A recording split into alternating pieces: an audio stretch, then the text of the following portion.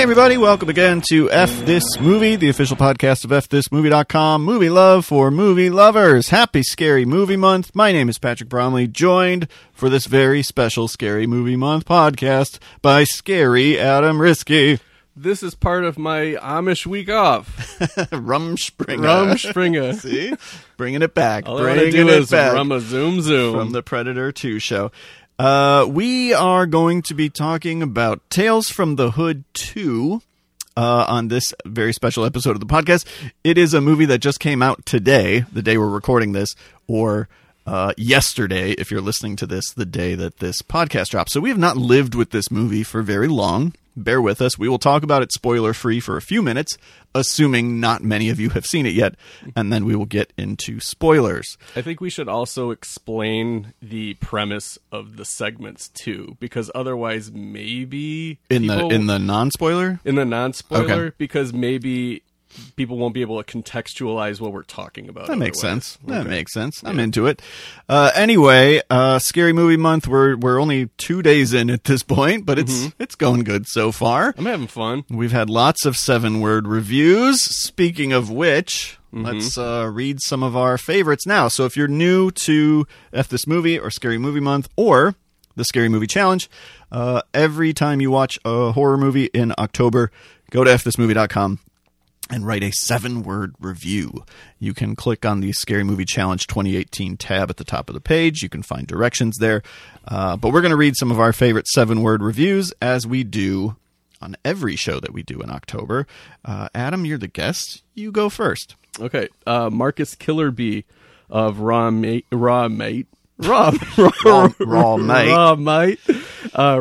aka Deathline. Despite repellent unpleasance, excellent pleasance performance, please. Oh, we got props, kid. Thor Jensen of The Incubus, a great Monty Python reference. Sperm, egg, sperm, sperm, bacon, and sperm.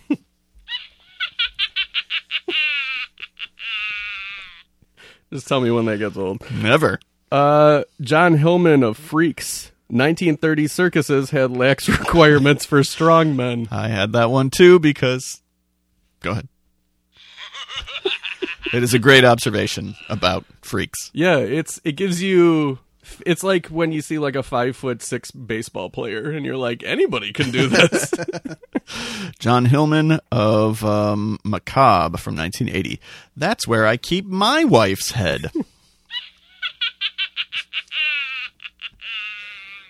Okay, that's enough of that. Jonathan Mills of... This might be my favorite so far. Jonathan Mills of Haunters, The Art of the Scare. Rex Ryan doesn't believe in safe words. Mac McIntyre of Death Spa.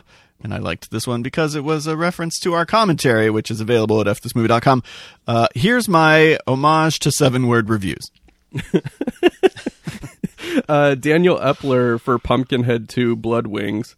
Probably the dumbest subtitle since Dawn of Justice. This is one of my favorites. Our friend JP, Josh Perlman of Hereditary. Turns out walnuts do not help headaches. I've got one for Hereditary also. Chandler Jackson. House party? Break out the walnut cake. Oh, man. Oh, so many walnut references. Another Death Spa from Scott Jack. Alexa, loosen the pool diving board screw. That's literally the one I'm looking at right now. Nice. So I will swap over to Michael Pomero for Blair Witch 2016. This movie is intense. Nailed it. I laughed out loud at that. Aaron Keith of Black Christmas. Olivia Hussey is dressed like a minion. I had that one too. I'll never be able to watch that the same. I haven't seen this movie, but this was so funny. Tom S. Tex for Ruin Me. So many twists, even Chubby Checker is exhausted. Brett Cullum of Halloween. Best babysitter killer for 40 years running.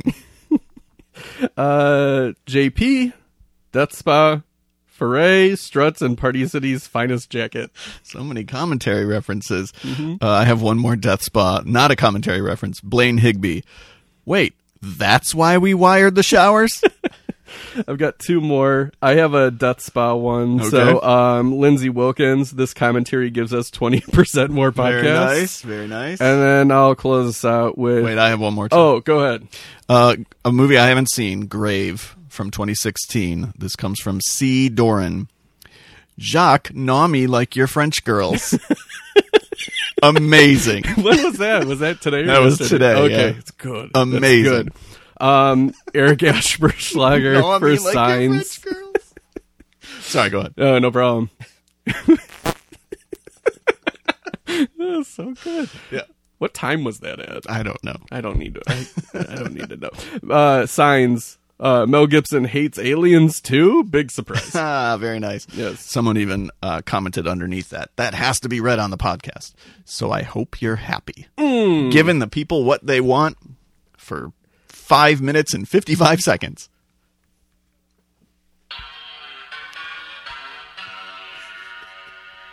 Six minutes.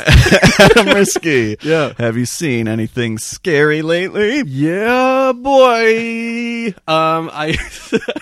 I've seen 7 movies so far in Scary Movie Month. Very nice. There's 2 I won't talk about right Okay. now. One is because it's Tales of Halloween, and everybody knows that's good. Right. And that's how I kicked off my month. And the other one is Tales from the Hood 2, which we're going to be talking in copious amounts That's about. right. So the second movie I watched was a repeat viewing of Hellfest Oh, yeah. at 11 a.m. in the morning on a Monday. Good Lord. There were 2 walkouts. Oh, for real? Yeah. One guy made it till like 90 minutes in and then walked out. Just didn't care to see how Just this did wraps not up. care at all. Wow. Yeah. I think those last 5 minutes would have really turned him around. Perhaps. I love this movie. I just think I it's need to see it. so much fun, and it's like walking through a haunted house and watching a horror movie at Yeah. the same time. And I would think that would get kind of tedious because it's so much of that. But the production design and the filmmaking are so energetic and just in comparison with tonight's feature that we're talking about, it just looks like such a movie that it really, I don't know. It's something I know I'm going to just watch many, many times. If man. it came out in the 90s, I would be clamoring for a Scream Factory collector's edition of Hellfest. You still should. Yeah. No, it's. I was expecting it to be. I said this in the thing I wrote already. But whatever. Now you don't have to read the review. It's. I was expecting it to be kind of tongue in cheek, fun, like a Wish Upon or Slender Man or something like that. But no, I was like, this is just good. Yeah. And I think everybody should watch it because it's not doing that well in theaters. I know, it's so weird because it was like so on your radar and not on anyone else's. Yeah. Like even the blurb, I was like, hey, Adam wants you to know there's a movie out that you should see. Like nobody even knows that this movie exists. Yeah. But I know everything. Like, I know that at Six Flags they have Hellfest mazes now through October 31st. Which is like, I can't go when they made quick Waterworld merchandise, they're like, this is going to catch on, right? Yeah. Oh, should we got to follow through on the Hellfest maze even though the movie tanked? I can't wait to go there, and hopefully there's like some kind of merch. Yeah. Like I'm going to be guessing all there over. will be. I'm going to be all over the merch. so yeah. What else? And then I revisited Night of the Living Dead 1990. Okay. To celebrate the anniversary of Night of the Living Dead 1968, which it was just a coincidence that happened. I never really liked the 1990 version, but this time I kind of did. Yeah. It was weird. I don't really love what Tom Tolles, may he rest in peace, is doing in that movie. I think it's a little bit like he's going 0 to 60 immediately, and it needs to be parsed a little bit more. But I don't know. I like.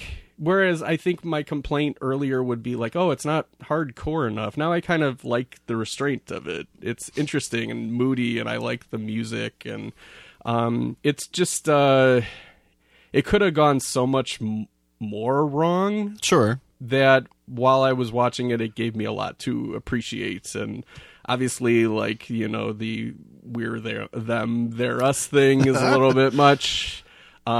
Just wait if you want to talk on the nose. We're going to be talking about Tales from the Hood 2 in just a little bit. Yeah, but no, what do you think of that movie? I'm probably in the same camp. Like, Okay. I think it's okay. I think it's better than I expect it to be. I don't love it. I don't think it's quite different enough to, like, really stand out on its own. Yeah. Obviously, it takes some departures in, like, the third act, but for the most part, it's pretty similar. And, yeah, they cut a lot of the gore out, apparently. I would be, while I agree with you that, like, I don't mind that it's not super, super violent, I would be interested to see that version, because if you have Tom Savini directing and, you know, directing those effects, that becomes its sort of reason for existing. Yeah. I was surprised that he had to remove that, because who says things like remove things to Tom Savini? Because he's supposed to be very scary in real life. Yeah, right. So, I don't know. I remember that movie played at the mall when I went to see Mr. Destiny, and I saw the poster for Night of the Living Dead, and I saw people walking into it, and that's the movie I wanted to see. Yeah, absolutely. And I was like, there's going to be sheer carnage in there. And then I had to go see My Carnage, Jim Mr. Belushi, Destiny, in Mr. Destiny, which is maybe one of his better movies. It's not his worst. No. Okay. We'll save that conversation for November. When we do all Belushi? Belush-Vember? Yeah. Reserved seating. I like it. Goes sidecar. All Belushi. And then I watched The Monster Club for the first time. Okay. And I went in with low expectations, just because it's not the movie that most people talk about when they talk about Vincent Price movies. It usually kind of ends with his 70s stuff. And I found myself really enjoying it. Okay. I thought it was very quirky, and I liked... at first, I was not crazy about the music interstitials, like the performances, but then they have, like, this I'm a Stripper song, and there's, like, a cartoon skeleton, and I'm like, this is like watching The Forbidden Zone. I really like this. And then it was one of those movies where more and more as it went along, I was on board with it. Okay. And now I think it's, granted it still stays on Amazon Prime for a while. I'll probably go back to it in later years. Okay. Jonathan James, the owner of DailyDead.com and one of the hosts of Corpse Club, recently opened up to the fact that he's been putting it on, the Monster Club on in the background, like, while working. Oh, I heard this. Yeah, and, like, I heard that episode. Watches it multiple times a day. Like, he just always has the Monster Club on, which I'm fascinated by. That's awesome. Yeah. Yeah, I don't think I could do it, but no. More power to you, Jonathan. Yeah. And then I watched Phantom of the Opera 1989. That was directed by your boy. Oh, there it is. Yeah. Dwight H. Little. You, my boy. There you go. I was supposed to watch this last year. It was on my list of 10 movies I will see for the first time in October, but it did not make the cut. I don't know. It's not good. I like Phantom of the Opera. Okay. I kind of realized this time how much music is tied into my enjoyment of the story. Yeah. I didn't think it was bad. I think it's a beautiful looking movie. Yeah. It's got an interesting backstory of how this was supposed to be like offshoot of canon. It was like 21st century entertainment. Right. And was it Golan or Globus? One of the two. I think it was Golan. It was Golan who like sunk so much resources into this movie and banking on it being a hit that it kind of stunted development of other projects, and he had to sell them to other distributors instead of them being 21st century entertainment label movies. It's fascinating that it exists. Like, the people who were Robert Englund fans at the time, you might be asking them to go out of their comfort zone too much of saying, like, we want to do this Phantom of the Opera thing, which became more of a thing like in the early 90s with Bram Stoker's Dracula and Mary Shelley's Frankenstein. But I feel like even those movies were more mainstream than just for horror audiences. Yeah, for sure. But for some reason, like, Phantom of the Opera doesn't shy away from, like, the gore elements. So it's like, I don't think a mainstream audience would like this version at all. No, it's kind of a movie for no one, because I remember in 1989 when it came out, the whole thing was like, hey, you guys know that guy that plays Freddy? he's doing like high art. Now we're going to watch him really stretch and do this classical story. But then you see it and it's like, oh, they kind of made the Phantom into Freddy Krueger, and it's real gory, and it promises something to one audience so that the horror fans kind of ignore it, and then when that audience goes to it, it's made just for horror fans. Yeah, I kind of wish that they just did it all 80s, because they had the framing device being that it was in the 80s. And I think like updating Phantom of the Opera for the 1980s could have been more interesting than the movie you're talking about is Phantom of the Mall. There's a movie called Eric's Revenge. Yes. What? Yes, it came out in the 80s. Pauly Shore is in it. Oh, that's why I haven't seen it. It's before he was famous. Okay. It was an early Pauly Shore. Oh, it's not his vehicle. No. Okay. No, all right. It's a horror movie. Phantom of the Mall, Eric's Revenge. I will watch that with Phantom of the Megaplex. It's hard. It's a little hard to come by, I think. I don't know if it ever got I will just watch Phantom of the DVD Megaplex. release. I've never seen Phantom of the Megaplex. Okay. I have seen Phantom of the Mall. Well, Eric's Revenge. That ends this episode's Show and Tell. I love show and tell. I like that Phantom of the Opera. I know what it is, but I still like it. Yeah, I didn't dislike it. It's like 2.5 out of 4. Yeah, that's fair. That's fair. And then after watching Tales from the Hood 2, I watched An American Werewolf in Paris. Oh, wow. Yeah. What a day you've had. That showed up on Amazon Prime on October 1st. Yeah. And I, for whatever reason, have been jonesing to rewatch An American Werewolf in Paris. Oh, boy. Because it was the first time I'd seen it since 97. And I had a lot of thoughts about it. I love An American Werewolf in London. Yeah. Love it. Of course. American Werewolf in Paris is not as good. Correct. It's a better American Werewolf movie than The Mummy 2017. Okay. I'll give you that. Yeah, I'll give you that. It has a great soundtrack. Sure. Bush is on it, I know. Because I remember them advertising the movie with the Bush song as though there was no other way you could hear Machine Head. I'm glad you brought that up. Okay, good. It was Mouth. Oh, shoot, Mouth. Okay. But it was like a Machine Head remix. was in Fear. Got it. Yeah. Which they also did, like featuring the song Machine Head by Bush. Like, I could just hear that on the radio. Why am I going to see Fear? Yeah. What a weird way to sell a movie. I looked up An American Werewolf in Paris on IMDb Trivia, and they have 2 golden nuggets on there. Okay. One is, this is in spoilers. All right. This is literally how it's written. Bushmouth is the song when Andy and Amy are making out in the cemetery. 1 out of 2 found this interesting. I like how they're just like, Bushmouth. Nothing hurts like Bushmouth. I want to know the person who clicked on, yes, this is interesting, and I want to know the person who walked away from it. And this one I don't buy. It says, despite the poor reviews, the film gained a strong cult following over the years. No, it did not. We know everything about horror, people. It did not. No, it never did.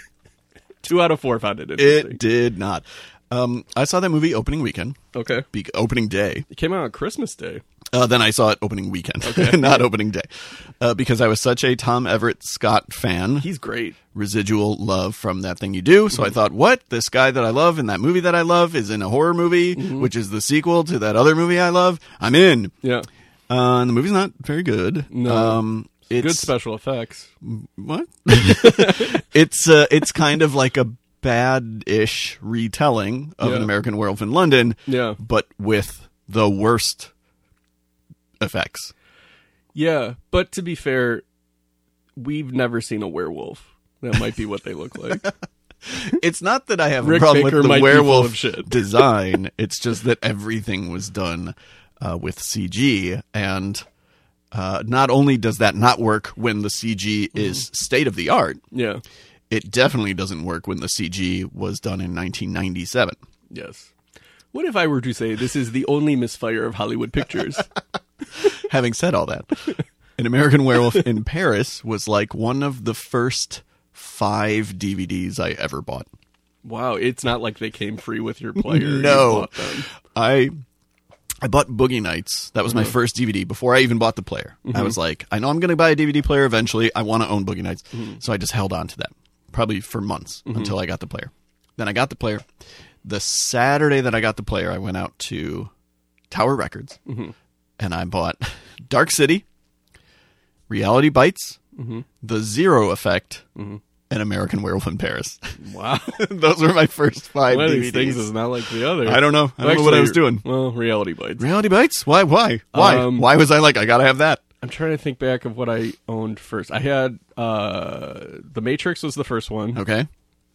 Army of Darkness. Uh-huh. Run Lola Run. Uh-huh. American Pie. Okay. And Pink Floyd The Wall. Interesting. I was Were one you of in those college? kids. No, I was like senior in high school. All right, well, that's fine. Yeah, I remember I had Same diff. I had my girlfriend junior year over, or maybe it was senior year, and she was real kissy face with me at the time, and I turned her so I could watch The Matrix while she was kissing me. Best of both worlds. Yeah, and I was just like, I'm the one today. Everything you saw was in code. Yep, and that concludes my What Have I Seen Lately? I watched a bunch of horror movies before October 1st. Yeah. Because I'm smart. There you go. But beginning October 1st, the first movie I watched, so I had to stay up till midnight so I could change everything over on the website. So midnight hits, I'm like, well, I should put something on while I'm working. Too lazy to go down in the basement and pull off a disc. So let's just click over to Shudder, see what's there. Oh, Creepshow 2, play. So I don't know why Creepshow 2 was my first movie of Scary Movie Month. Yeah. I never feel differently about Creepshow 2. Like, I find it comforting to have on, and I recently bought the score, and so I've listened to the score a lot. Is that John Harrison also? I honestly don't know. Okay. I don't think that it is, actually. But the movie is always, like, just kind of okay. I like 2 of the 3 of the stories. I like them enough. Yeah. I still don't think they hold a candle to almost anything in the original Creepshow. But I like them enough. Yeah. You know, if Yeah. it had a different title, I would probably be so much more like affectionate towards it if it wasn't called the Creepshow. Yeah. But it's not quite deserving of the name Creepshow. But it's fine. Like, I like having it on. Maybe that's what helps Tales from the Dark Side. Maybe. Yeah. Because that's the unofficial Creepshow Right. 3. Right. Yeah. I've seen the official Creepshow 3. I have not. Holy shit. Yeah. Yesterday, I watched several things. Halloween 4, Bait. Last night, I rewatched Cult of Chucky, which I really like. Was that the last one or That the was second the last one. Okay. Yeah. Second to last is Curse. Okay. Cult I can't keep them straight. Sure. Yeah. I really enjoy it. Like, I'm a fan of this series, with the exception of 3, Child's Play 3. Okay. Not a fan of. I haven't seen Seed. Should I see Seed? Seed is a mixed bag. Okay. It has its fans. Heather's a big fan. Yeah. I'm less of a fan, but I think there's stuff in it that's really cool. Is she a fan, or is she like a Scream 3 fan of I mean, she genuinely really loves it, Seed? Okay. but I mean, it's more of a Scream 3 situation where it's like, no one else likes this. It's only you. But, I gotcha. but she she genuinely loves it. Yeah. I feel like I need to finish it off and that series off. Because Yeah. I've seen all the other ones, and I like 1, 2. Bride is not as good as it used to be for me. No. And I like Curse. Didn't really like 3 or Cult. You didn't like Cult? No, but I a did monster. watch. I watched Cult on my laptop in Hawaii last year. And that's not the way to watch Not Cult. the way to watch Cult. No. I just think it's going in such crazy directions that I'm fascinated by it. Sorry, Hawaiians. Yeah. You have no other way to watch it. Yesterday, I also rewatched Gravy from 2015, which was like not a Scream Factory original, but a movie that was only put out by Scream Factory. Like, it was a pickup for them. Because I think their only original so far is Fender Bender. It sounds right. But this was a pickup for them. It's written and directed by James Roday of Psych fame. And I know he's a big horror fan. He's a talking head in a couple different horror documentaries.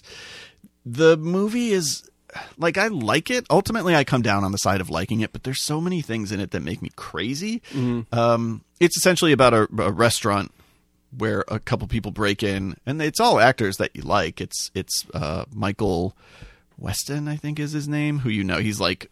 Oh, he was in He's those like- Zach Braff movies. Yeah, he's like Charlie Day, basically. And, oh my gosh, Jimmy Simpson?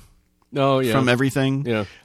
He was in Loser. Right, exactly. And that OJ Exactly. show that was on USA.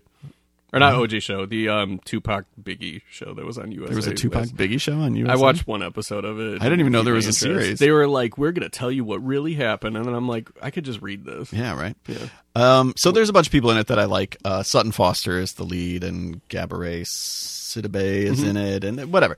So it's a whole like cannibalism thing. It's super gory, but it's a horror comedy. It's just that it's like so manic at times. There's like sound effects, like slide whistles and like boing, and it's like, just chill out. Just tell the story. Let the jokes try to land. It doesn't have to be this like Looney Tunes bullshit. Is it like Cooties? It sounds like Cooties. Maybe. Okay. It calms down like after about halfway. Okay. It starts to get rid of that shit, and it kind of just tells the story. And actually, there are some scenes that you're like, oh, I'm surprised at how sort of involved I am in this. So I come down on the side of liking it. A movie I cannot come down on the side of liking is a movie I revisited today, 1992's Hellraiser 3, Hell on Earth. Inspired to revisit it because today's episode of We Hate Movies covers Hellraiser 3, Hell on Earth. Yeah. I have had arguments with people that argue that this is a good movie. I cannot get behind that. I understand where somebody might have fun with it. I understand that some of the effects are cool. Anthony Hickox clearly loves his gore. But it is so profoundly stupid. I don't think I have a use for any Hellraiser movie after part 2.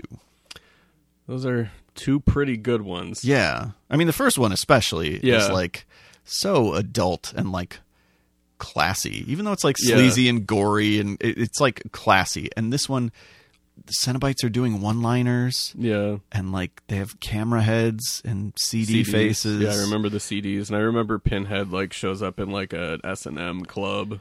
Yeah, at one point he's like standing in a field. I was like, well, this does not seem right. Like, I'm not used to seeing Pinhead in natural daylight. Yeah, I watched 3 for the first time last October, and it didn't really cook for me. It is. I think I'm going to keep going, though.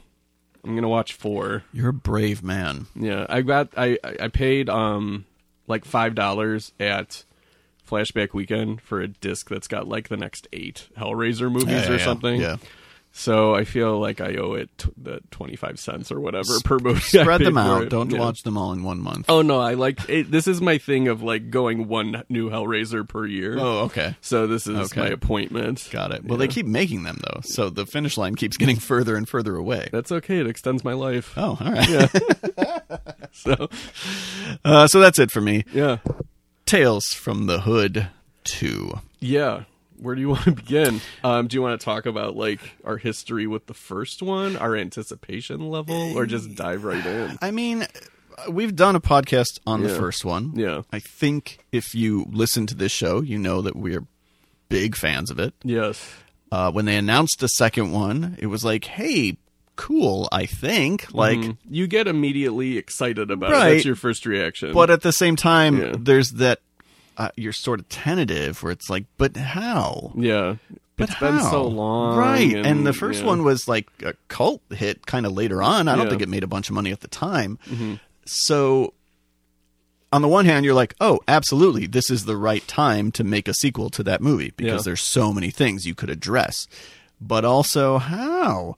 And then didn't hear much, and then all of a sudden it's like, it's done. It's showing at Fantasia. Yeah. And it got decent reviews out of Fantasia. So that kind of got me excited. But watching the trailer, it looked like some direct-to-video, the trailer was disheartening. Yeah. And, I think that's a good place to start. I mean, I don't want to seem mean in the sense that I'm picking on the movie that had low budget and resources, but it really affected my enjoyment of it a lot. Well, I think it's such a great example of like where we're at in terms of low budget, in this case horror movies, any low budget movie, but low budget horror, it's not like the original Tales from the Hood was super expensive. No. But it looked like a movie. Yeah, this one, okay, it sort of tempered my criticism of it, where I'm just like, I don't really want to go, because I know that they made this for less money, like not even like adjusted for inflation. They made it for less money than Absolutely. they got in '95 for the original Tales Right. from the Hood. But then again, I mean, you hear all the time like James Wan made Insidious for $1 million, Right. and that looks like a $20 million movie. Yeah. And I'm not forcing that on Darren Scott and Rusty Cundiff, but at the same time, this looks like Rusty Cundiff when he directed the Chappelle Show. It looks like Chappelle Show skits. It doesn't look like one thing that's really important to the first movie is atmosphere. Yes. And this movie has zero atmosphere. Zero. And this movie is mostly shot in blinding daylight. Yes. And there's just, it seems like a comedy more than a horror movie. And it would be bad cinematography for a comedy. Yeah. Because it's so flat. It's shot digitally, so there's just no texture to it at all. Yep. It's all way too bright. It's in these big open spaces, but you only have 3 people occupying a frame at any given time. They're constantly like spinning camera, trying just to move the they're camera, trying to right. do something with it. And yeah. so this is, I mean, the whole time I'm watching it, I was like, oh, fuck. Because I know that we're going to talk about it. Yeah. But I don't want to pick on it because I know that, like, Darren Scott and Rusty Cundiff were trying, you know? And, like, I have such goodwill towards them and towards the original movie and towards what I think they wanted to do with this movie, but I just don't think they ever come close to executing, with the exception of maybe the last segment, which I didn't particularly like, but I think it's the one that comes closest to being successful. Yeah, Rob and I were texting back and forth a little bit about this today. He didn't watch it yet, but I was mentioning that the last segment is the one where I was a little bit more involved and I was excited to talk about it, whereas the other ones I'm less excited to talk about. Sure. I felt like there's a conversation to be had, especially about the last one. Yeah. But yeah, I don't know. I mean, I'm with you in the sense that I don't want to change overnight into the person who was so on team Rusty Cundiff and Darren Scott, and then now not, or overemphasizing how much I disliked this movie, which is a lot. I really did not like this movie to the point where I want to pretend like it doesn't exist. In a way, yeah. Yeah. So I don't want to seem unkind to those two guys because they made one of my all-time favorite horror movies. This is one of the worst horror sequels I've ever seen. It's just a movie that maybe shouldn't have happened because of the limitations. Like, again, I think there are things that they could have talked about in a Tales from the Hood sequel in 2018. Yeah. I don't think they really do. I don't even think the scripts that they come up with address a lot of what's happening in a smart way. There's one segment, which we'll get into, that doesn't even have any social commentary at all. Nope. I kept waiting for The Medium, are we talking about? Yeah. Yeah. I wrote that down as a no. I'm just like, what is the message? It's not even a good Tales from the Crypt, you know? No. The last one, I will say, I don't love it as an anthology segment, and the movie certainly follows the template of the original in that the last segment is kind of the serious one. Yeah.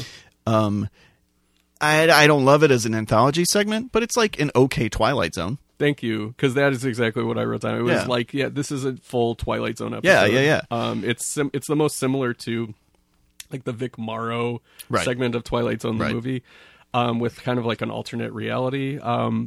But yeah, this movie is I'm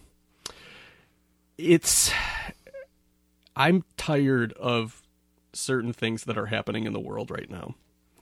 And this movie doubles down on a lot of those things. There's a lot of social things to speak of regarding kind of where our culture and country are right now. And this movie attempts some of them.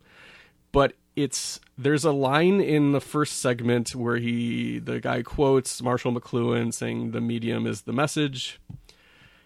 In this case, if the medium is so annoying in its portrayal of what is wrong, that's all I can focus on. Okay. And I'm talking most specifically about the framing device, and the characters involved in that.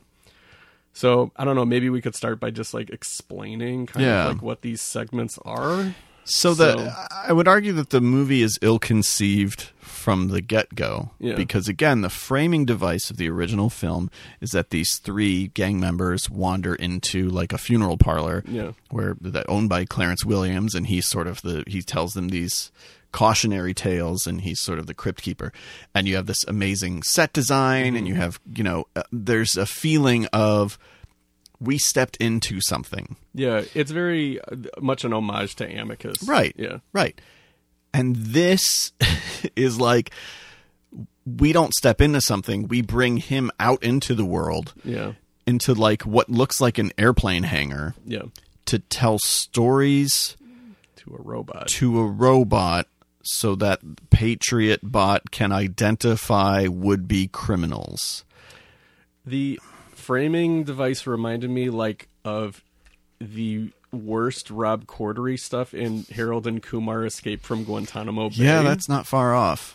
Yeah, the framing device is Sims, who was played by Clarence Williams III, now played by Keith David. Who's a fine replacement. He's fine, yeah. He's not Clarence Williams, but like if you're not going to get Clarence Williams, I think Keith David does okay. Yeah, I mean like the stuff that is wrong with Sims in this movie are not his fault. Correct.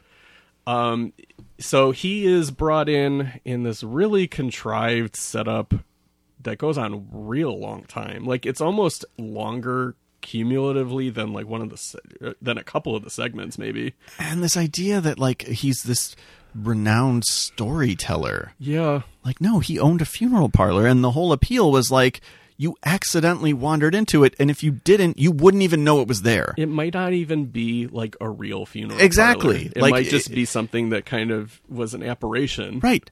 You never would have seen it. Guys. Right, exactly. Yeah. So to suggest that he has some minor celebrity. Yeah. So he's talking to, what is the guy even? Like a businessman? Dumas? Yeah, his name is Dumas Beach. And I didn't get the beach, by the way. Did you really? I didn't get the beach. Wow. No, I got the dumbass. I was like, okay, dumbass. It's called Dumas Beach Industries, and you have to wait about 105 minutes for somebody to call out that it's dumbass bitch. But then it has to be corrected. This, I guess, is technically a spoiler. Sorry, everyone. Yeah. But then someone has to say, no, it's Dumas Beach, in case you thought he was just calling him a dumbass bitch and not doing a play on his name. Yeah. So...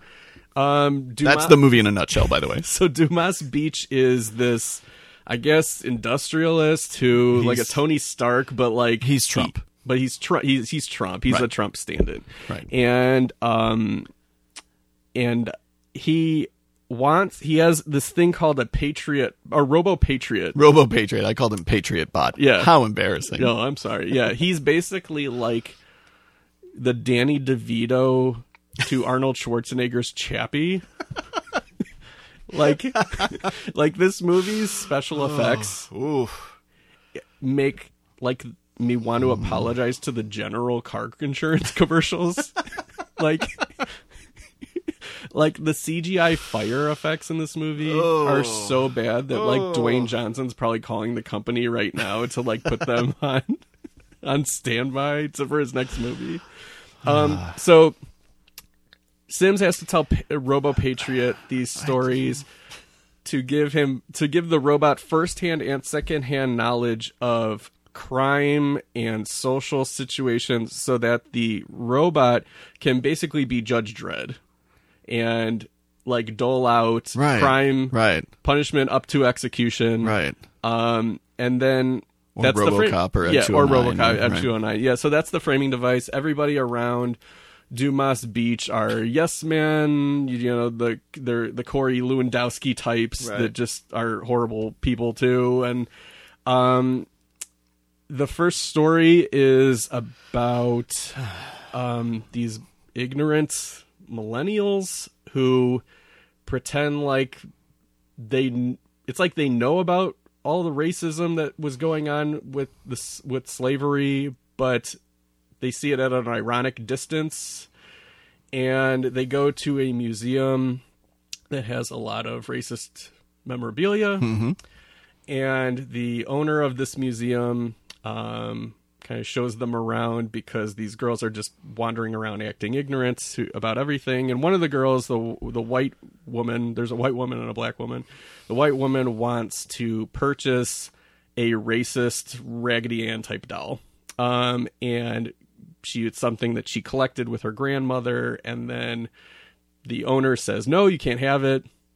And then they come back later in the night to steal it, and mayhem ensues. And that's the story. So what did you think of the first one? Well, and this one's called Good Golly. Right. And it's the only one that Keith David introduces by name and looks into the camera and says, I call this one Good Golly. And then never does it again. Never again. Yeah. I thought there were a few things in this that were interesting. I think this one came closer to something that I might like. Mm-hmm. I could never quite wrap my head around the central conceit of the segment, which is that this sort of white sorority girl collected racist stuff with her grandmother and now has nostalgia for it, not because it's racist, but just because it was something that she grew up on. Yeah. And so is willing to pay $800 for it and wants to steal it. I mean, it's just a weird way of getting into what it's trying to say. Yeah, it's kind of Creepshow 2-ish, like with the old Woodenhead thing. Yeah. At the same time, there's two things I like in this one. Maybe three things. One, this is the only one that has any like gore. Yeah. Two, we get a cameo from the little doll from Tales from the Hood 1. From the Corbin Burnson right. segment. So I perked up. I was like, oh, neat. Okay, I wonder if there's going to be a few callbacks. Nope, that was it. And I also liked fake Morgan Freeman until the end of the segment when he's playing a different character. Yeah. I liked him, and I thought what he was saying was really interesting. It's not anything new, but just the way that he talks about the creation of these artifacts as a way of perpetuating these horrifying myths about black people that it became sort of a second wave of slavery. Yeah. And I thought that was really interesting. Again, the movie has zero, like, I don't want to say subtext, because it's not like the original has a lot of subtext, but the original Tales from the Hood tells you a story, and then you're able to pull out stuff from it, you know? And this movie doesn't. This movie literally just puts it in the dialogue and has characters explain the subtext to each other. Yeah, it's almost like you could pull out a better story out of the monologues that they're giving. Right. Like because I agree with you, like the actor who plays the museum owner is really good. He's almost like a better Sims than Keith David. Yeah. And he's just, he's just a serious guy at the beginning, but the stuff that he's saying is, like you said, I mean, it's not anything that a lot of people haven't heard before, but in a movie that stops cold for monologues, especially in the first segment and the fourth one, this was among the most interesting, and a lot of that had to do with how it was delivered. And then it gets like, after that first opening scene, then it kind of gets into the more kind of crazy aspects of it. Right. And I kind of thought it was interesting, like how nuts it went, but at the same time, especially in retrospect, when you consider the other segments. Yes. It's like, well, this one at least was weird. Yeah. Yeah. On the whole, I like the Rusty Cundiff segments more than the Darren Scott segments. I did too, and I didn't realize that until the credits. Not and then counting I thought, the framing device. Right. Yeah. But yeah, when I was watching the credits, I thought, oh, okay. Yeah. I get, and Darren Scott isn't a director. He not as experienced a Up director. like Did he really? I didn't realize he did Caught Up. Yeah. I've never seen Caught Up. Is it I good? haven't either. Okay. I want to see it. It has a great trailer. Okay. It's like the narrator of the trailer basically turns into the devil as the trailer goes on. Nice. And he's just like, Bokeem Woodbine. Didn't he do Deep Blue Sea too? Yeah, I didn't see it. So as you were talking just now, Yeah. I was like, oh, better movie.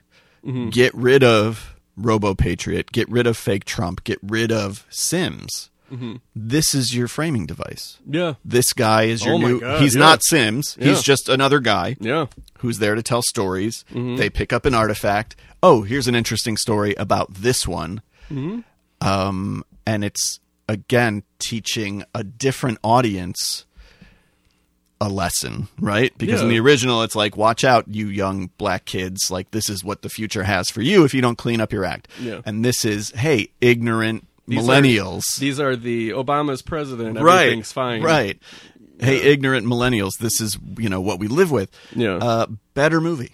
Yeah. Better movie. I feel like the first movie, amongst a lot of things that did better, I think one of the things that specifically did better is it found a way to mix the monologues with dramatizing things around it. So, Right. like, if you look at Hardcore Convert, which Right. was the one that closed the first movie, Yeah. a lot of speechifying, but it also did all that Clockwork Orange stuff. Right. And it was very visually impactful just as much as what they were saying. And I felt like that's what you need that's what the takeaway should have been. And the first segment in the original, which is maybe my favorite about really with good, the cops, it's like you can just watch it as the story of these racist cops, and you have the other cop who's having this crisis of conscience, and what do I do? And this guy has been murdered, and like you could just watch it on a story level, Yeah. and then you can pull out, okay, here's what it's saying about the LAPD at the time, and here's what it's saying about So yeah, it dramatizes, like you said, the ideas, and this movie does not. No, it doesn't. I mean, like, I think the best thing about this first segment is the performance that we mentioned of the guy. I need to look up his name because I feel bad just saying, the guy who played the museum owner. And then there's certain effects that are so lo-fi that they kind of are amusing. Sure. And I think the ending is like it reminded me of like when I was watching Holidays and there's like the Easter segment and you're just like, geez, this got real dark. And that kind of, in retrospect, looking back on the movie, was admirable in comparison to the lesser. Yeah, segments. again, we can't talk about it in spoilers, but how it gets to where it gets makes no goddamn sense. No, I mean, like one character begins behaving a certain way because Yeah. something needs to happen, and it's like, what? Where? Yeah. We won't spend a ton of time in spoilers because we're doing a pretty good job of talking about these without spoiling stuff. Yeah. But there's a few things that we could probably address. Yeah. And then the second segment is called The Medium. This one's were these all written and directed by Cundiff and Scott? I think so. I think so too. But yeah, they alternated. So they who alternated. directed. Yeah. So in the first movie, it was all Rusty Cundiff directed, and then the pair of them both wrote them. The Medium is about a group of guys who are trying to steal a pimp's nest egg. It's like $5 million. They want to just basically they just want to rob him, and then they tie him up, they hold him hostage. The guy wants to the guy basically has turned the corner, and he is using the money for like foundations for economic progress, and then they accidentally kill him, so they don't know where the money is. Then that's told in parallel with a fake medium who has kind of like a talk show that does paranormal type of seance stuff, Right. and the two meet because luckily they're in the same town. I guess, I mean, like, the guy has a television show, the three guys see the show, they decide to somehow, they find out where he lives, they go to his house, they force him to channel the guy with the money, the guy with the $5 million, and then mayhem ensues. So this segment is the one that we mentioned, where it's like, what is the social commentary of this one? Which is a problem, because if you have two movies and every other segment has some element of social commentary, and this one, and one segment doesn't, it sticks out like a sore thumb, that would be forgiven if it were any good, and it is not good. No, it's not. I was looking up that actor's name. Yeah. It's not on the IMDb. So come on, right? Tales I don't know. Too. Everybody else is, but Yeah. he doesn't appear to So be. weird. Yeah, it would be fine if, like, okay, this one departs from the whole notion of each of these has to have social commentary, but hey, it's entertaining, so Yeah. that's fine. Mm-hmm. But no, like, Yeah. it doesn't have a real structure to it. It doesn't have a twist. It doesn't have. Yeah, exactly what you think will happen happens. Yeah, And it's just you just wait it out. right. It's very strange. Yeah. Very strange. I mean, And somehow not the worst of the 4 segments. no, I guess not. The next one we're going to call the worst, right? Yeah. Yeah.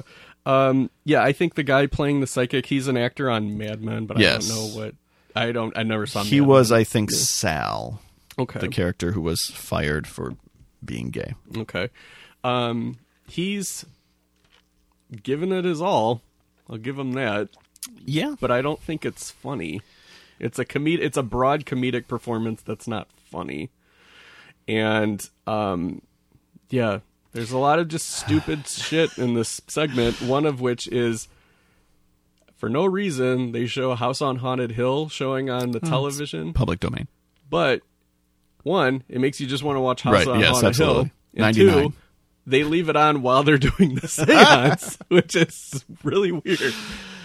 Yeah, again, it's the filmmakers being like, "Oh, we're paying up. This is that kind of movie too. It's fun and silly, but like, no." This is the segment where I realized that there's not apples to apples comparisons like amongst the segments where you're like, this is the fourth one from the first movie, right. but throughout the movie there's like little Easter egg type things. Where you're just like, oh, okay, these 3 guys are the 3 guys in the funeral home. Right, like, right. there's lots of, like, one-to-ones if you look at it in that way. And after that, it kind of became more like a scavenger hunt for me, which was good because it gave me something to do. It, like, actively distracted me from how disappointed I was while I was watching it. Again, now I find myself wishing it had just completely departed and gone the way that we were talking about and not tried to draw so many parallels. I spent a lot of the movie... Once I got through roughly the first segment and was like, okay, I think I know what I'm in for. Yeah. I spent most of the movie trying to decide if I liked it more or less than Snoop Dogg's Hood of Horror. Where'd you fall on it? I might like it less. That makes me want to watch Hood of Horror. I don't remember it being good at all, Yeah. but I do remember it maybe doing a little bit better with the social commentary and feeling at least a little more like a movie than this. And again, it's out of their hands a little bit. Like I don't hold these guys fully responsible. When I see executive produced by Spike Lee as a credit, I'm like, no, that didn't happen. Right. Like what? Right. No, he has never seen this. And I guess that's my true disappointment with the movie Yeah. is, like, yes, the budget is super low, and yes, it kind of looks like garbage, right? But I wish that to compensate, they had written some really good segments. Yeah. And you could overlook the shortcomings because you could say, like, oh, but yeah, these are clever, and I see what they're doing, and there's an interesting idea. Or just, like, a lot of anger. Even an angry movie would have been something. Yeah. These guys would be so good at, like, doing a documentary where they kind of just express, like a Michael Moore type documentary where they express their opinions on these things, like an op-ed, like a visual op-ed. But I mean, and they did such a great job of, like, putting it in a genre framework before that I don't know what happened. Like, it can't just be the money. It's got to be, like, who really made this? Or does Rusty Cundiff and Darren Scott 2018 owe 1995 versions an apology? Like, what? Right. Like, it feels like completely different people made this movie compared to the one that came out in 1995. Yeah, I would agree with that. They seem to have sat down and written out, like, a few buzzwords. Yeah. Trump, Black Lives Matter. Yeah. Because those words are spoken before Yeah. the first segment. Yeah. But that segment is not about Black Lives Matter. Not at all. Even a little bit. No, not at all. You could Yeah. do a whole segment that's kind of about Black Lives Matter. Yeah. But instead, they don't. They do a thing about Tinder. Yeah, for a movie that's about, like the African American experience ostensibly, like feels like real Fox News-ish. Like this feels Yeah. like a real Fox News Hood of Horror. Yeah. Yeah. It's like a real sandpaper hand job of a movie. Like I wrote down two because when I said I want to pretend like Tales from the Hood doesn't have a sequel, I came up with a couple of alternate titles. So, For this movie? For this movie. All right, I'm excited. Tales from the Hood, Fallen Kingdom. Okay. Untitled 2018 Anthology Project. I like it. Okay, then we'll just go with Untitled. So the third segment it's called Date Night. Darren Scott has obviously never seen Amateur Night from VHS because it's the same Or thing. anything ever. Or anything ever. It's like 10 minutes long, And telegraphed from minute 1. and it has a Cards Against Humanity sequence that is maybe longer than the chili eating sequence of Curse of Chucky. They are acting like what I was talking to Rob about the movie Little Italy, and I'm just like, it's so cute that they're treating Starbucks with a sense of discovery. Like this is treating Cards Against Humanity like they just heard about it and they're like, Right. they're the early adopters. It's like, trust me, guys, we know about Cards Against Humanity. And it would require spoilers, but this segment to me was the most egregious example of a character. Like, we know what's going on. We Yeah. understand the quote-unquote metaphor. Yeah. And yet, two characters say, "What's going on?" And then the other two say, "Here's exactly what's going on, and here's what the metaphor is." I'll mention it specifically in spoilers, but it's for a movie that's already pretty on the nose. This was fucking unbelievable. Yeah. How just bald-faced it is. And again, there's no racial commentary. No. There could conceivably be some social commentary that's relevant in There's one that's very 2018. relevant for current events that are Right, happening right absolutely. now. Yeah. But why is it in this movie? Why? This is something that so easily could have been cut. Yes. At It's- the script stage. It didn't Like, need say This is when you toss out. All right, so the original movie runs like 95 minutes. This one runs 110. This segment is maybe 15 minutes. Yeah. Boom, I did your work for you. Like Yes. you could have just cut this all together. Definitely. Yeah, it is not good at all. It is one of the worst anthology segments that they could have put in a movie. I want to just quickly point out, too, that the editing throughout this movie is very bad. Where, like, it will sometimes cut in the middle of a shot to, like, 15 degrees to the left of the same angle. So it feels like a jump cut, but it's not Okay. supposed to be a jump cut. It's Yeah. just like, we want to use this part of the take and this part of another take. So, I don't know, we'll just cut in the middle. And it was very distracting because, again, I understand budget. I understand, but you can't. Technical incompetence is harder to abide by, and I know that they're not technically incompetent filmmakers. Yeah. I've seen Tales from the Hood. I've seen Fear of a Black Hat. Yep. I've seen Sprung. No, Yeah. He did Sprung. Sprung. Yeah. He did Sprung. Okay, Yeah. I've seen Sprung. Yep. I don't love Sprung. It's not technically incompetent. I mean, say what you will about, Chappelle's show, like Dave Chappelle being like the driving force. of Yeah, that. right. It's great comedy directing. Right. And Rusty Cundiff did most of those episodes. Yep. To be of a piece with this movie, on my drive over here, a bird shit on my car. Like, while I was in the car, and I heard, it's like the Robo Patriot jumped on my car. Like, it was loud. Robo Patriot. Like, if you have $1.50 to make your movie, Yeah. don't make so much of it depend on a robot. That's a hard special effect. Yeah. Don't write a robot in your movie that you have $1.50 to spend. Yes. I forgot to mention that we had talked about doing this when we first found out that it was coming out in October. We're like, oh, cool. We were very excited. It'll be out in time for Scary Movie Month. We'll do a podcast on it. Yeah. And we had a contingency plan.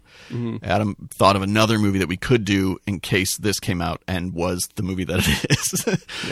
However, we released our commentary the other day. Yeah. I have a show planned for next week, but I was like, I don't want to go 10 days without a podcast in Scary Movie Month when we usually do a lot of extra podcasts. That's why you're a mensch. I want to have a show, for a second show for this week. Yeah.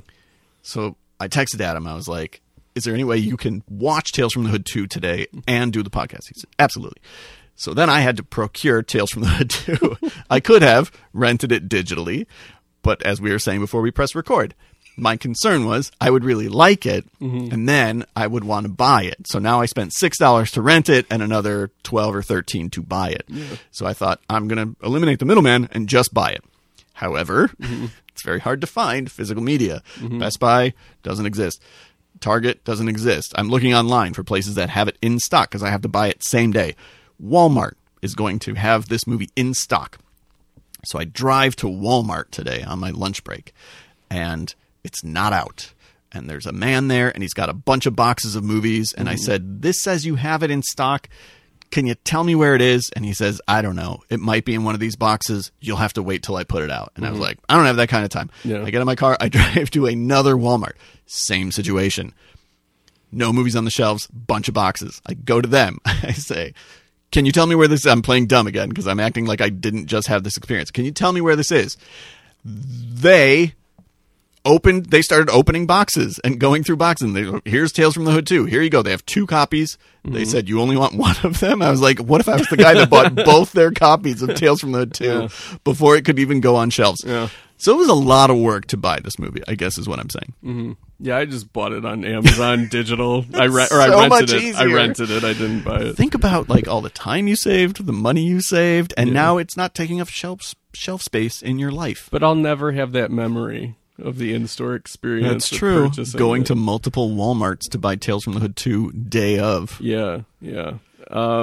Anyway. Fuck, this movie's bad. So we get to the last segment. The last segment I want to talk to you about because there's a lot of strands in this segment. Yeah. And I don't know what they're trying to say by the end of it. I don't really either. There's an interesting idea about... This is the Twilight Zone segment. 100%. Yeah. And it's the longest. It's pretty long. It's like 30, 35 minutes. Is it really? Yeah. I would have said like 45. Yeah. Again, there's certain things that I just didn't fully understand. There... Some characters show up, and in case you don't know who they are, they flat out say, like, oh, you're the 4 little girls. Like, that's a line of dialogue in this movie. I like the idea of some of these people who sacrificed their lives, you know, during the civil rights movement. Where it's like, hey, why did we have to die just to be like a little learning lesson for you? Yeah. That's interesting. Yeah. And I think that's sort of where it's getting at. The area that I had trouble with it, where at first I was like, this is by far the most interesting segment, even if it's not successful. Yes. It's the most thoughtful. It's the most thoughtful. It's the most interesting. It's got it's the one that's closest to the hardcore convert section of the first movie, and it's the one that comes closest to feeling like a movie. Yeah, I think if all of them had been of this quality, and I'm just talking about like production design, production value, scope. Yeah, I think we would not be so hard on some of the budgetary restrictions. Because this one feels like it feels like a low budget movie, but it feels like a movie. Okay, so I had a weird moment while I was watching this movie where, after the first 3 segments, I was just like, this is not good. Yeah. I'm done with this movie. This is like a disaster. Yeah. Then I watched this segment. I'm like, okay, this movie saves it. This segment saves it from being an outright disaster. Yes. Agreed.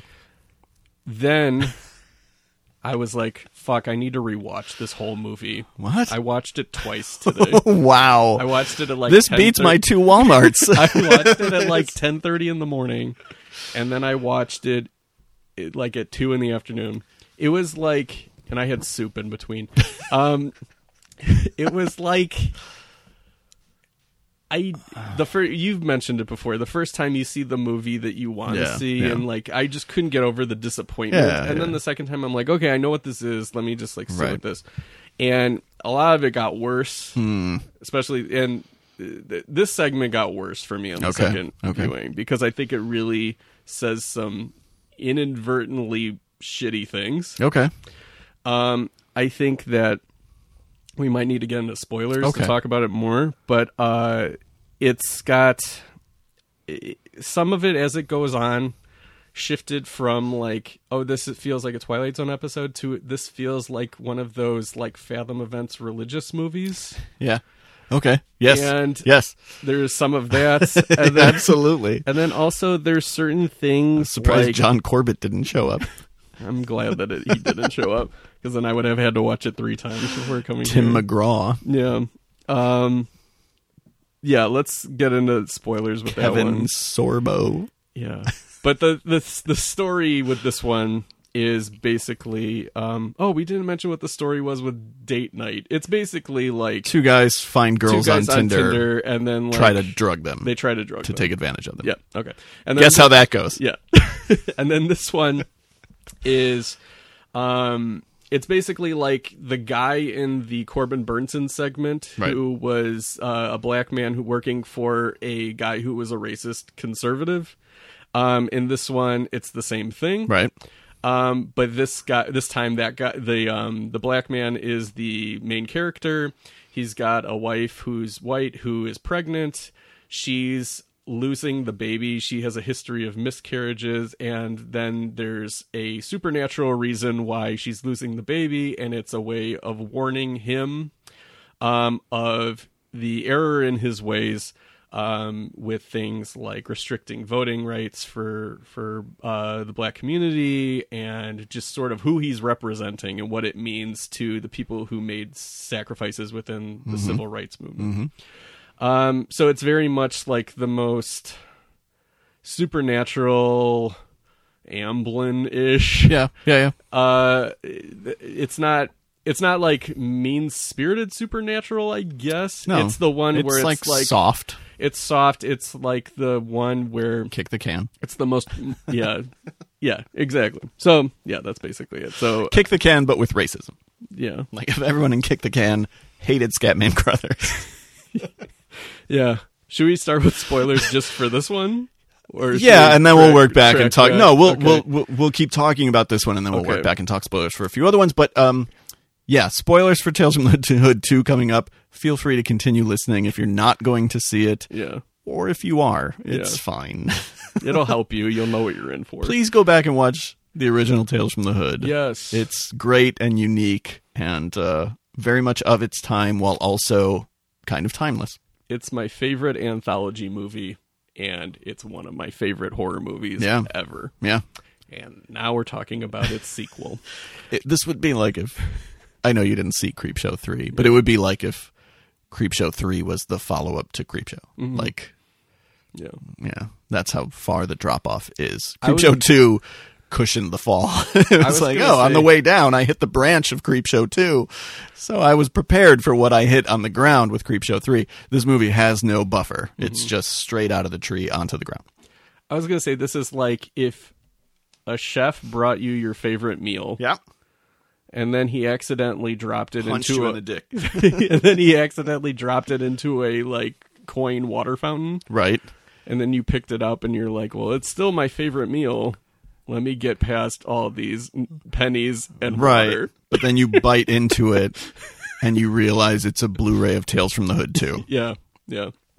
So spoilers for this segment. So they cross-cut what is going on in present day with Emmett Till's abduction and murder. Yeah. And Emmett Till comes back as a ghost to warn the man in the present day about maybe I should have apologized. Maybe I should have not stood up for myself. Maybe I should have done whatever I could to prevent my eventual murder. Because you are doing nothing with the sacrifice that I made. And the segment's called The Sacrifice. Keith David does not say that to the camera. No. I call this one the sacrifice. Yeah. That's not a good Keith David, by the way. It's okay. It's okay. So where I had trouble with this one a lot is, especially on the second viewing, is I don't like that they turn civil rights. I don't want to use the word icons because that seems disingenuous, but like people who are very important to the civil rights movement. Yes. I don't like that they turn them into vengeful ghosts. Okay. That could exact punishment Sure. on people. Okay. Because I don't get where the guy says, okay, I'll give up everything that I'm doing. And they said that that's not enough of a sacrifice. You need to basically go back in time and stand in for me to have like a passion experience of feeling what it felt like for Emmett Till to die. And then he's dead. And then he goes off into the distance like Field of Dreams with Emmett Till and leaves his pregnant wife and his mother. But he gets to say goodbye to them as a ghost first. Yeah, like the movie Sam Wheat. Ghost. Yeah, like Sam Wheat. No dittos. They didn't let him. But not have a everybody ditto. can see him at first. So what do they have to do before they can see him? I don't know. Because like his mother can't see him right away. No, but then there's also stuff where like the rubber reality of like the 60s comes in where some Right. of them can see it, but some of them can't. Right. And then the mother gets hit in the face, and it's just like... And slowly throughout the segment, his wife is becoming a horrible racist. Yeah. Which I thought was interesting. Again, there's too many ideas in this segment. Yeah. I thought that in and of itself, I mean, again, it goes back to Vic Morrow in Twilight Zone, the movie, but I thought that in and of itself was kind of an interesting idea for a segment, that this black man is married to this white woman and everything's great and they're in love, and then all of a sudden one day it's like, oh no, what, the people that I love have completely turned on me, and I thought that could have been something, but it's like one piece of a weird puzzle. I feel like the punishment that they gave him at the end was too much. It was way too severe, and he seemed repentant, like he wanted to change his ways, and he would be more valuable as somebody who changed their mind and spoke about it than as a ghost who can't speak about it. Right. And like I said, I think the big problem is just like the fact that it puts the viewer in a very weird place where it's like, if you're identifying with this lead character, then he's like rooting for like Emmett Till's death again.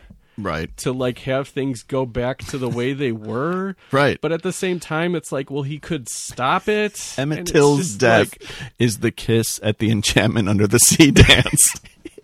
It puts you in such a weird position as a viewer, and where it ends up is, I don't think, justifies the means to get there. Sure. So I feel like Rusty Cundiff might have had a clearer idea in his head than what he put on video. Yeah, definitely video. Yeah. But again, this is a segment that I think means well. Also, it's like Emmett Till wants to kill your baby unless you fix voting. Right. It's like, why are you doing this to Emmett Till's memory? It's also, I agree with everything you're saying, but it is one example of a character in one of these segments who dies, whose death is a sacrifice and not like a Tales from the Crypt just desserts kind of a thing, you know? And that's kind of different, I guess. I'm not saying it's good, but yeah, like we said, I mean, it's the most interesting story in the movie. Right. Yeah. And then the spoiler for the date night one is that the girls are vampires. I mean, who saw that coming? They open their mouths and they have fangs? Funnily enough, there's a scene at the beginning with the two guys in the car where one of the guys opens his mouth and either he has the sharpest tooth or he has a fang. And then there's a scene later where they show the two girls reveal as a vampire and they hiss, and one of the girls has fangs and the other one just has normal teeth. Yeah. I'm just like, I'm not a stickler for things like that, but that's kind of something a little weird. And so this is the segment where it's like, in case you don't get it, the two guys go, what are you doing? And one of the vampires says, we're just like you. We're predators hunting for prey on the internet. Mm-hmm. And it's like, okay, I get it. That's what these guys are, because they find women on Tinder and they drug them and they rape them, which is inexcusable. And I'm fine with them getting their comeuppance and being killed. But, like, could we do it in just a remotely thoughtful way? And they're dispatched the same way as Corbin Burnson and Tales from the Hood, except with cannibal zombies. Right. Which came from where? Instead of vampires, like the least interesting thing these girls could have been. Yeah. Zero, again. Yeah. Racial commentary. Not that there has to be. No. But, like, no. Again, there's like a social aspect to it, a social commentary that's relevant for 2018. And also, like, I wonder if maybe it was intentional just to make it. Maybe we're primed just because Tales from the Hood is predominantly about, like, black culture and, like, adjacent to black culture. But in this case, like, there's a lot of, like, in the first segment and the third segment, there's white characters and black characters all doing despicable things, so maybe it's like less, maybe they're trying to make it less race centric.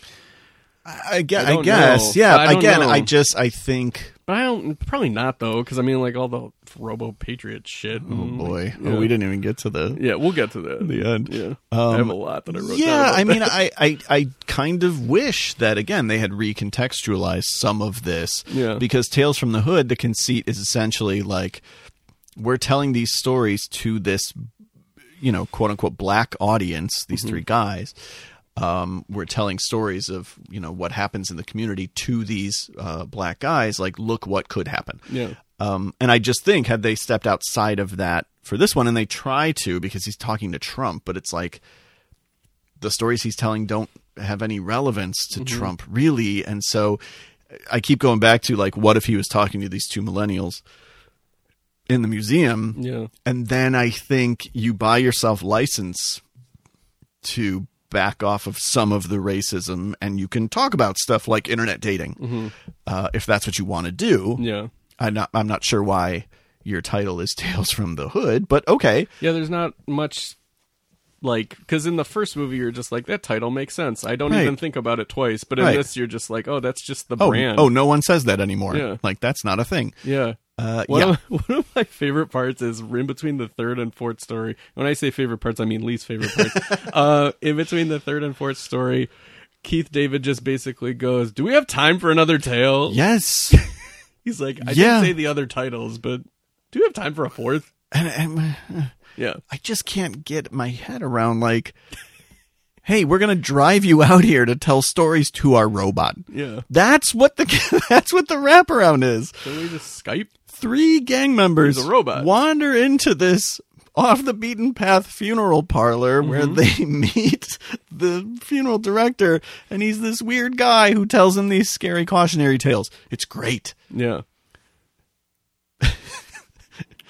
The funeral director is driven to an airplane hangar to tell stories to a robot. That's Tales from the Hood too. Yeah, and then he drives off at the end in like his Escalade or something. Sims doesn't drive. He's the devil.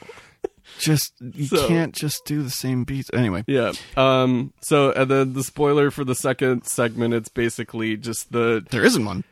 Yeah, there really isn't one. It just plays out exactly as you think. Yeah. Like the psychic gets possessed by the person that he's channeling, and that's it. And he reveals things that, like, he couldn't have known unless he was really possessed by all these different people. Yeah. But none of that is interesting. No. None of it speaks to, like, oh, these guys were keeping secrets from each other. There's none of it. It's just like, it's nothing. Yep. It's nothing. Yep. And then he, like, electrocutes the guy at the end? Yeah. The He's last like, guy. You like power. How about 500 volts? And it's like, and he gets electrocuted. there is nothing satisfying about that. No. There's nothing satisfying about any death in this movie. No. There's, like, one where he's just like, do you know what my favorite group is? It's the Spinners. And then the guy's head spins around. It's like, what if it was Earth, Wind, and Fire? Would something better movie? Yeah, would something more dramatic happen? Better movie. It's like, it was Earth, Wind, and Fire, but we don't have any money, so just make it the Spinners. The CG glass that he makes the guy eat. Oh, good for him. And then the first segment, the doll that the white woman wants comes to life, but it's just a guy in a Party City costume. It's human size. Yeah, it ceases to be a doll and he becomes human size. Gigantic. I think the one amusing part is that it changes expressions. That's about the only funny thing in this whole movie. He kills the friend and the girl's brother, and then the girl's brother's death is pretty gnarly. Yeah, that's the goriest one. Yeah. That's like the one that looks like a real movie. And that's the closest to being satisfying, because you have this guy who's kind of an ignorant, racist piece of shit being whipped. Yeah, and like, he's making here's what it was really like. And before that, he was like teasing his girlfriend with like a whip at a whipping post. Right. So it's just like it's his just desserts. Exactly. Yeah. And then out of nowhere, the white woman decides that her nostalgic affection for this doll was always sexual. And then, well, first of all, yeah, she very quickly accepts that it is now human size and has come to life. Yeah. She's not thrown by that at all. No. It's like, hey, here you are. Yeah. Let's fuck. Yeah. And then they fuck, and then the end of the scene is the museum owner all of a sudden turns into a crazy person. He's Clarence Williams the end of Tales from the Hood. Yeah. And he puts clear tarp up all over the museum so that this woman can give birth to hundreds of these dolls, but like now they're doll sized again. And then the guy turns to the doll and then just really kind of quickly states another thesis or something like that about the movie, about perpetuating the stereotype of black men with white women and things like that. And it's and he says something about like white women and babies. Yeah. Like, is that what are we talking about? I don't know. And then there's a moment where she loves the babies. Yeah. And she's fine. She's like laughing and smiling and holding the baby, and I love you, little baby. Yeah. And then in the next shot, she's dead. Yeah. Yeah. There's some things like I'm confused, and I'm not saying like everybody's entitled to their own opinion, but there's certain things like that Rusty Cundiff is doing in the first segment and the fourth segment where I'm wondering if he's completely against interracial relationships. And I don't want to put that on him, but it's obvious enough to me in these stories that he's maybe conflicted about them in some way. And I don't know. I mean, like, I think you can't be as, all or nothing about stuff like that. Like, they're just, granted, you might have women like this white woman in the first segment who are just awful. Right. But there's a lot of people who aren't, in interracial relationships. The majority of them are not bad people. They just are in love. Right. And I feel like when you kind of have a thesis that isn't specific just to this one woman at the end of your first segment, it's uncomfortable in the same way that the Emmett Till stuff is uncomfortable. Right. It's like you maybe could have used another time passing through this, thinking through the messages that you might not be trying to get out that do come out of it. Well, and there's some weird stuff going on in that first segment too, because it suggests that this girl is awful. But I'm not even positive it's that she's awful because she is willfully racist. Yeah. Because it has more to do with like her just not even considering the impact of some of this stuff, not taking seriously the horrors of slavery or of hundreds of years of racism, and just being like, what? No, that's history. I'm co-opting it for my nostalgia. But it doesn't necessarily say that she's like that because she's white, because she has a black friend who is very much the same way. Yeah. So it has more to do with like their age and their inexperience and their lack of education and their lack of empathy. There's all these things that it's saying about millennials. These people reminded me a lot of, and it's weird because like this, it should have been more the character in the fourth segment with this kind of POV, but they're Kanye West. They're like people who just don't get it. Right, right. And I feel comfortable enough to say that he doesn't get it. It's not a matter of opinion. He does not have empathy for the things that he says. And sometimes he dresses up like a giant thank God I didn't bottle of mineral water. I saw him in concert twice, and I regret. Did you really? And I just like Tales from the Hood 2, I regret that twice also. we were as Erica and I were watching his performance, where he's dressed as like a bottle of spring water and singing a song that I was forgetting as he was singing it. Yeah. We were just listing off like, remember this song, remember this song, remember this song. Like they were all good. Yeah, and it's like, no, his first two albums are really good. Now he's a bottle of spring water. Yeah, preaching about Trump. Yeah. Oh, geez. So we get to the end, the wraparound. Yeah. And it's essentially like, again, the Ed 209 thing from the beginning of RoboCop, where, okay, here's Robo Patriot, a terrible special effect, terrible design. We're going to bring him out on stage. He's going to scan the crowd for threats. And he identifies one threat, and it's dumbass bitch. Dumas Beach. Yeah. And he proceeds to try to kill dumbass bitch and his sycophant aides. And it is, again, wholly unsatisfying because he's just shooting red and blue lasers that are a bad special effect, and then they hit the person, and then the person makes a surprised face and falls. They don't explode. They don't set on fire. Like nothing happens to them where you're like, haha, fuck you, good. It is a nothing. Yeah. And in between these segments too, I don't want to forget, they have like these weird like Lawnmower Man virtuosity things. Oh yeah, they like sure do. Where they show like, oh, this is technology loading. Right. Yeah. And each time it says that the story has been, I forget the phrasing, but like uploaded to Patriot Bot, Robo Patriot, I know. But. Yeah. And then Dumbass Beach is running away from Robo Patriot. Yeah. Sim shows up in his SUV. Yeah. And says, hop on in. We'll get out of here. And then they drive off, and this is like the reveal in the first one where the three guys are in beat coffins. For beat. So Dumbass Beach is really dead, and he's in the coffin in the back of the car. And then every line, basically, of note from this first movie's coda is repeated, but with CGI fire and Party City devil horns. And minus like we make fun of the CG tongue in the original, but that shit's all fun. No, that's all fun and cool, like the reveal there. And there's a context for saying like, no, you guys are dead, because we learn they were killed earlier in the night in like a drive-by. Yes. Yeah.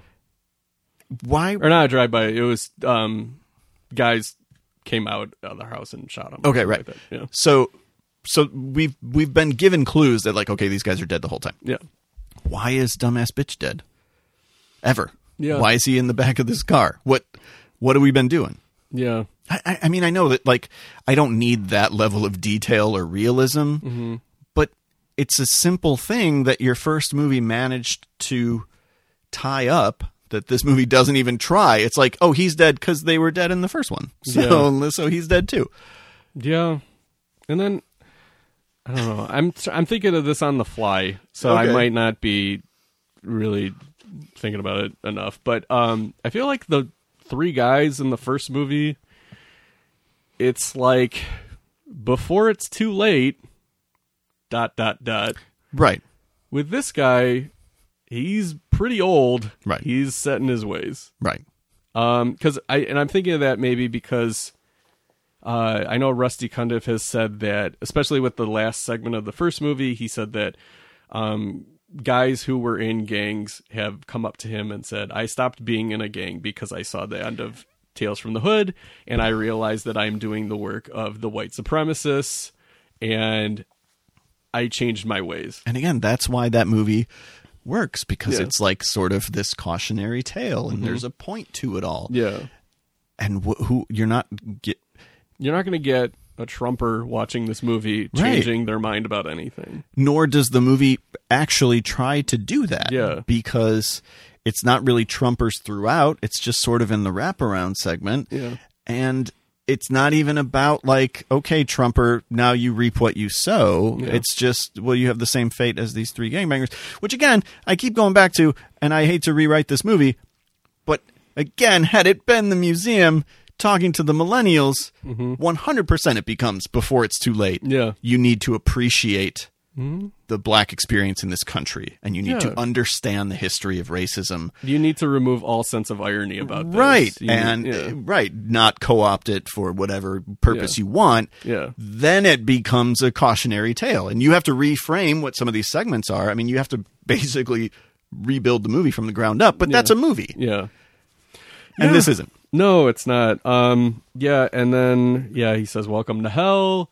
It turns into Hellfire. There's like House of the Dead video game people. Yeah, who that's pulled the big Dumbass difference from the Beach, original. Who pulled Dumbass Beach out of the car. Needed to see some little hell minions. Yeah. Did you watch through the end credits? No. So Is there a there's a wacky... Skeletor Masters of the Universe moment. Oh, snap. With Keith David standing there with watched the it twice. fire behind him, Yeah. and he says, and I quote, "Now that was some shit." And I'm like, "Are you talking about the movie?" Well, the shit keeps getting repeated. Oh my god! No, there's one part at the end where he's just like, "The shit, the doo doo, the poopity poop." Like anytime. Yeah. They say the shit, he turns into Pee-wee's Playhouse. Oh, for where they're sure. It's just the like, secret word. shit! Yeah, exactly. Yeah. Niagara Falls. Yeah. Slowly I turn. In the end credits, there's a song called Welcome to Hell, This Is a Tale. Okay. It is performed by Russ T. and written by him. And if you listen closely, it's definitely Rusty Cundiff. Oh, dear. Yeah, He cameos also as a reporter. He iced-tea'd his movie. He cameos as a reporter. It's almost funny. It's like comparatively with the rest of the movie, you're just like, oh, I like Rusty Cundiff. Yeah. I like the animated opening credits with the Christopher Young music. Sure. It's now no match for the skull with the cigarette and sunglasses from the first one, but I feel like Christopher Young was the only one who was just like, oh, are we trying on this one? There's a montage near the end also that just shows you a lot of stuff they showed in the movie. Yeah. And then it starts opening up to some stuff they didn't show you in the movie. Yeah. And it's like prisons. And for a minute it's like, okay, I see what you're attempting, and I admire the attempt. Yeah. Is it successful? No, not necessarily. And by then, it's a case of too little, too late, for sure. Yeah. But every once in a while, you get this glimpse of, oh, it could have been this. This movie feels like I turned on MSNBC from 7 to 9:30 and then Fox News from 9:30 to 12 and then dozed off while watching it. That's what it feels like. It's a really not fun experience to watch twice in one day. I can't imagine watching it twice in one day. The tonal shifts in this movie are a nightmare. Yeah.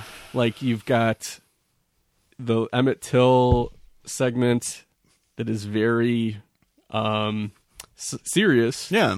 And then you have the finale, which is the most ridiculous thing you could possibly have ended the movie You have with. robots shooting lasers and CGI fire and Keith David the devil, and it's weird because in the fourth segment you're using actual historical figures in your story as part of the narrative, and then in the wraparound you're using a proxy who I would say is like a gross exaggeration of a real person, which is at odds with using the real people in the fourth segment. Yeah. But he's actually not a gross exaggeration, really, because that's where we're at now. Yeah. And so it just becomes a game of sort of one-to-one. How many things is he going to say or do that are just direct references to what we're actually living through? Yeah. Again, given the climate right now, given what is happening, I really thought it makes sense to bring back Tales from the Hood right now. Yes. And this was not the one that I wanted them to bring back. No, it is not. I will say thank you for forcing this podcast because Without it, it would have been how you described your first experiencing Halloween 2007, where it kept you up all night. Right. If I didn't have this way of talking through it with someone, I would have been just thinking about it all evening, and now I feel like I had my Tales from the Hood 2 day, Yeah. and I can leave it in the past. We've decompressed. Yeah. We've talked our way through it. Yeah. Yeah. Halloween, better movie.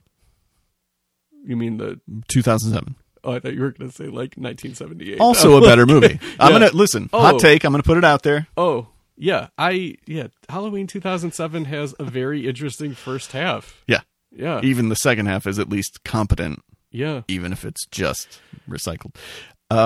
This is like... so this would be like if they made Jurassic Park Mm-hmm. and then 20 years later made Jurassic World Fallen Kingdom, right? Oh, for sure. Because again, all the other Jurassic, in much the same way as Creepshow 2, all the Jurassic Park sequels prepared you for bottoming out in Fallen Kingdom. Yeah. But had they just gone from one to the other, it's very much the experience of going from Tales from the Hood to Tales from the Hood 2. This wasn't like a complete shock to me, though, because I think you and I agree. Like, once we saw the first trailer, we were, like, prepared for what this was going to be. And I remember the trailer was 30 seconds, and it's not because they're saving the good stuff. It's because this is about all they have to sell this. Yeah. And again, just knowing what the climate of independent film is right now, we know that, like, oh, they're going to have to scrape and claw this together, even if it's good. Yeah. And so there's going to be a little bit of that, and they scraped and clawed something that was not very good. Good news. Yeah. Jocelyn Donahue got cast in Dr. Sleep. I heard about that. I'm excited about that. Joss D? Yeah. Alex Esso? Both. You're kidding me. They're both in it. Well, Alex Esso's going to be the Wendy Torrance role. Yes. I don't know who Joss D's playing, but she got cast today. Joss D is in a commercial that I keep showing. Which that one? I keep showing, that I keep seeing. Yeah. Maybe... Is it the Affleck Insurance? Yeah. Yeah, one of our listeners sent that to me on Facebook, and I was like, Final Girl Insurance. I really like it. Do you feel like they put Alex Esso and Joss D in a movie just for the two of us? I hope so. Dibs on that podcast. Yeah, oh yeah. And also next October, House of the Devil. Okay. What if they make House of the Devil 2, They won't make it that but quickly. for like $50? Yeah. Starring Keith David as Joss D. No, he would be the Tom Noonan part. Who would be Joss D? Let's see. Joss D would be played by... I don't know. Oh, Tara Reid. Oh, jeez. Yeah. She'd be like, I got a babysitting job, guys. I don't know why she turned into Kelly Jo Minter. She sounds like Lindsay Lohan from Robot Chicken. Did you see the Lindsay Lohan thing from over the weekend? Yeah. It's very sad. Yeah, it's pretty... I mean, pretty whatever, messed fuck up. her, but like also it's just sad. Yeah. Like, she's not had it easy. Okay. Maybe to close us out, unless you got something. Nope. I've noticed something that's kind of spooky scary. Nope, I like spooky scary. happening It's to Scary me. Movie Month. It's happening to me. Yeah. Are you familiar with the concept of the movie The Number 23? I mean, yeah, sort Okay, of. that he sees the number 23 everywhere? Yes. I have that with 525. Interesting. Every day, for whatever reason, Yeah. without me trying, I am looking at a clock or my phone or something when it's 5:25 p.m. What do you think it means? I don't know, but my birthday is May 25th. Okay. So That's interesting. So I think I don't know what it is. So I googled 525 curse, 525 whatever. Mm-hmm. There's nothing. Okay. I don't know what to think. What if 5 plus 2 plus 5 is 12? Mm-hmm. Number 12 have any significance? No. 52 and 5 is 57. Does the number 57 have any significance? No. Shit. There goes all of my smart theories. If you're a ghost out there, Yeah. show up like the fourth segment of Tales from the Hood 2 and explain what is happening to me. But yeah, I thought that was just something kind of spooky scary for Scary Movie Month. Please keep us posted on how that shakes out through the rest of the month. Constant updates about I will. 525. Thank you guys very much for listening. Happy Scary Movie Month. Please continue to participate in the Scary Movie Challenge. We enjoy reading your 7-word reviews, and we'll continue to read them on the podcast all month long. Mm-hmm. We'll be back soon with another show. We do a lot of extra shows this month, so I don't know what it'll be or when it will be, but keep listening to F This Movie. It's the best month of the year. The shit. That was Dumbass Beach.